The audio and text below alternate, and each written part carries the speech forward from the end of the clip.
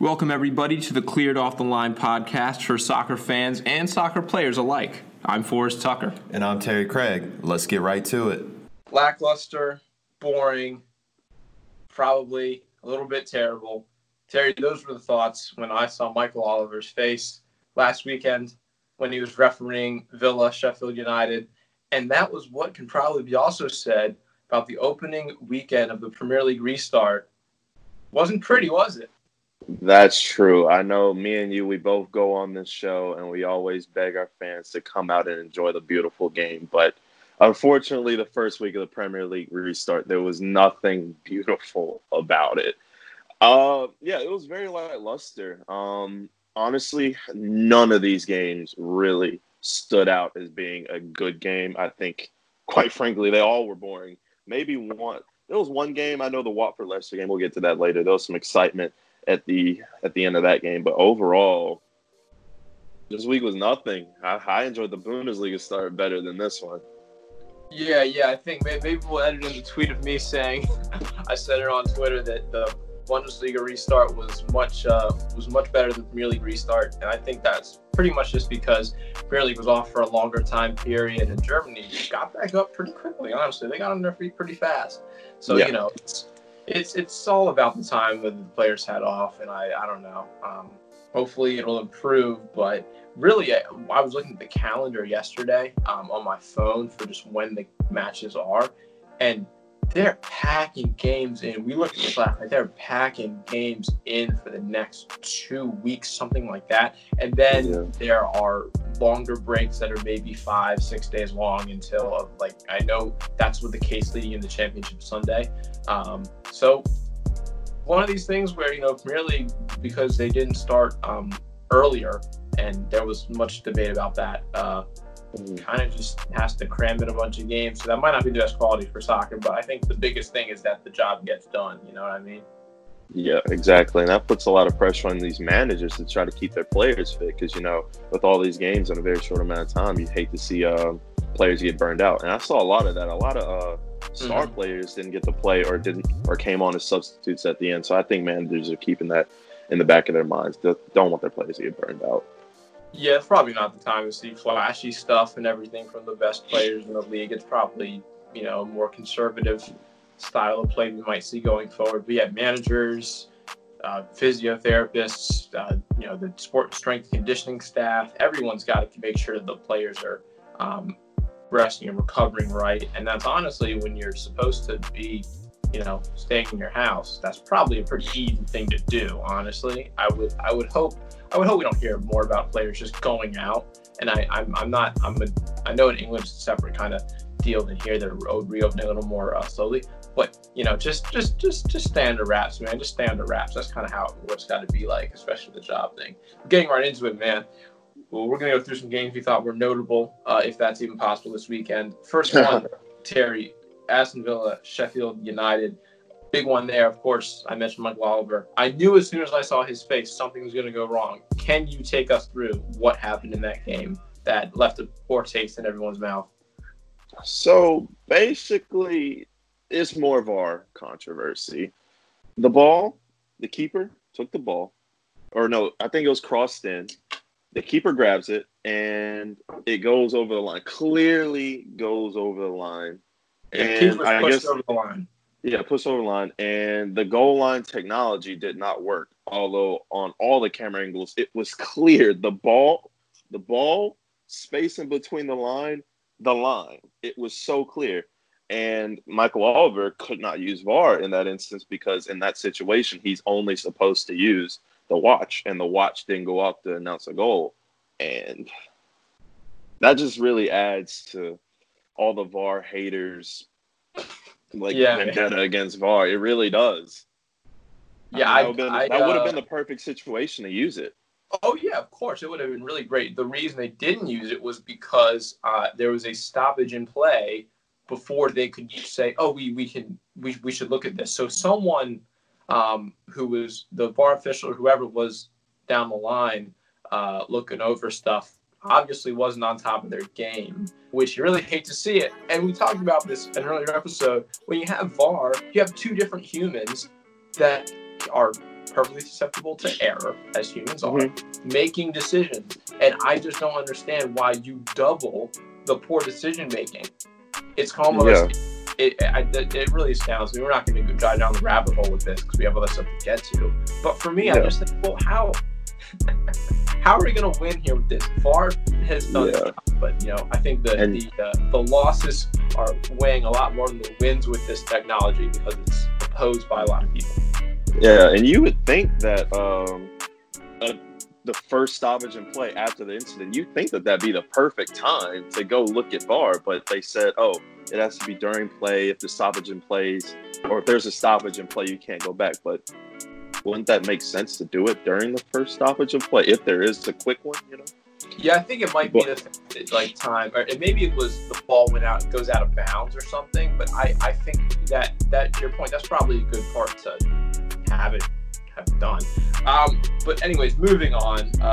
City Arsenal was a game that kicked off the weekend with the Sheffield United game. Actually, during the week, it was on Wednesday, and obviously the story of that is that Luiz just had two mistakes from him on two separate occasions where Man City scored. That's where he caught the Gunners.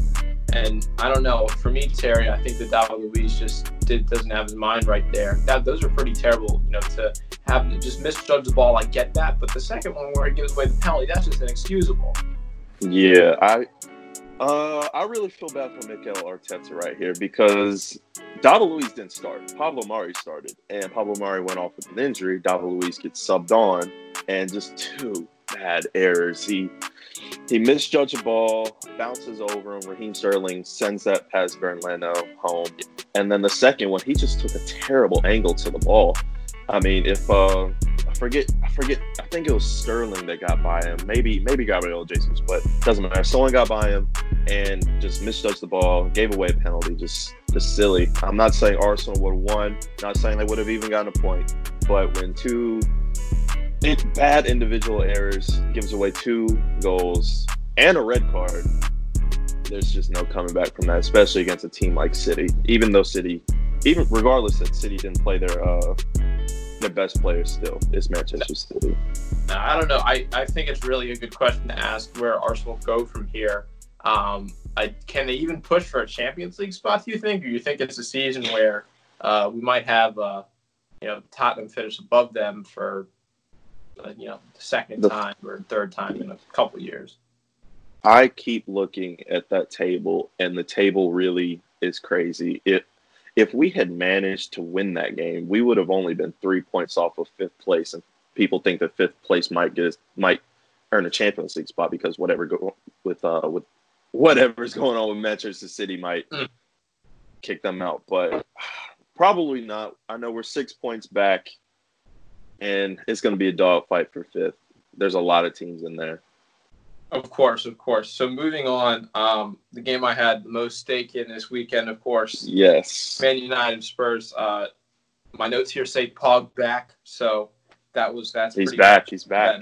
He is back. That's pretty much it. I can't really say much else. I was happy to have him subbed on. I was never. He has grown to be someone who I have a bit of disdain for over the past couple months, because he was living it up. Wow. I mean, I don't expect him to stay indoors the whole time he's rehabbing his injury, but it just seemed like he was having so much fun away from us, and I was like, what? And then his agent always likes to talk, but we're getting off topic. He obviously played well. I thought he played well with Bruno Fernandes, and to me, I think United Spurs was a pretty interesting game. It was good, a lot of good offensive stuff there. But how much do you think Paul Pogba makes United better? Because I think that him, however you put that midfield now, where there were a decent amount of questions a couple months ago, it's looking pretty good. Honestly, I think that Manchester United midfield is really good. Put Pogba in there. Pogba with Bruno Fernandes and then Scott McTominay as like a defensive midfielder. I think that would be a great midfield trio. And before Pogba went on, Manchester United, they owned possession because Mourinho used those defensive tactics, but they really weren't doing that much with the possession. And then Pogba comes on, and that's any immediate energy. You could see everyone just trying harder. Pogba trying to pull the strings in the midfield. I'm looking forward to seeing Pogba with Bruno Fernandes in the midfield. What do you think about your club? How excited are you to see him in the midfield?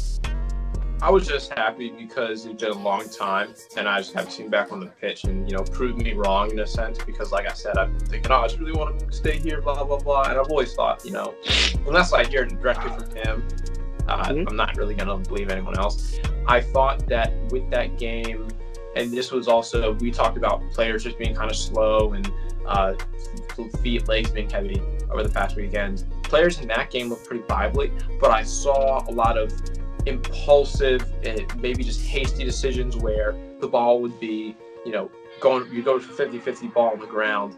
And what I saw was just players maybe trying to go forward too fast, and they could have played the ball back. They could have, just sat on the ball for a second or two more, found a better pass. And so that was the case on both teams. So I saw that, basically just contribute to some choppy play where the possession was never as clear cut as, we won the ball back, we're going forward. It's, we're trying to, win the ball back and go forward too much. And there's an option to play right there. We run right into him, and we're kind of back to square one and trying to fight for the ball. But that was what made it entertaining too. So it was frustrating, but I kind of like seeing it. But that's kind of what, again, they're not supposed to talk about in these games because, they were pretty boring. Yeah. Watford Leicester, you mentioned that a bit ago. There were 2 goals in the last few minutes. Leicester scored first, then Watford came back. I think that was probably the most drama of the weekend, but at the same time, I mean, it's would you say it's good for Watford to get that draw? Because Leicester is what, 3rd place at the moment? Yeah, Watford really needed that. They are in a relegation battle. I think 15th or 16th in the table. And I think both these teams needed some points. Watford in a relegation battle, and Leicester, you never know. They're still 3rd, but Chelsea and all those people, they're breathing down their necks right now in the table. So I think both teams needed the goal. Leicester went up, and then Watford won it in the death. And yeah, I would agree with you. This probably was the most dramatic game up until that point. Beforehand, but it's a fireworks at the end. I would say that Ben Chilwell goal, I don't know if you saw it, but Ben Chilwell, man, left backs can score goals too. Yes, I can. His goal is great. That goal's a jump off your couch goal, for sure. So that's a get up off your chair goal. Is, honestly, really great to see that. So that was probably the biggest, just really great. Just such a sweet moment there. I enjoyed watching that goal. That was awesome. I love that. And I thought, if Leicester can just tuck that away and win with that goal, perfect. But I think it was. We're going to see. I think we'll see more goals in the last couple minutes of these games because players are going to get tired. They're probably going to have a good game plan for 80 minutes, and then once that last 10 minutes comes around, someone's going to make mistakes. Someone's going to get tired. Yes, there are 5 substitutions, but you can't sub off everyone. You can't get everyone, on there with fresh legs. So we might see more of that going forward. A whole lot of mistakes for the whole week.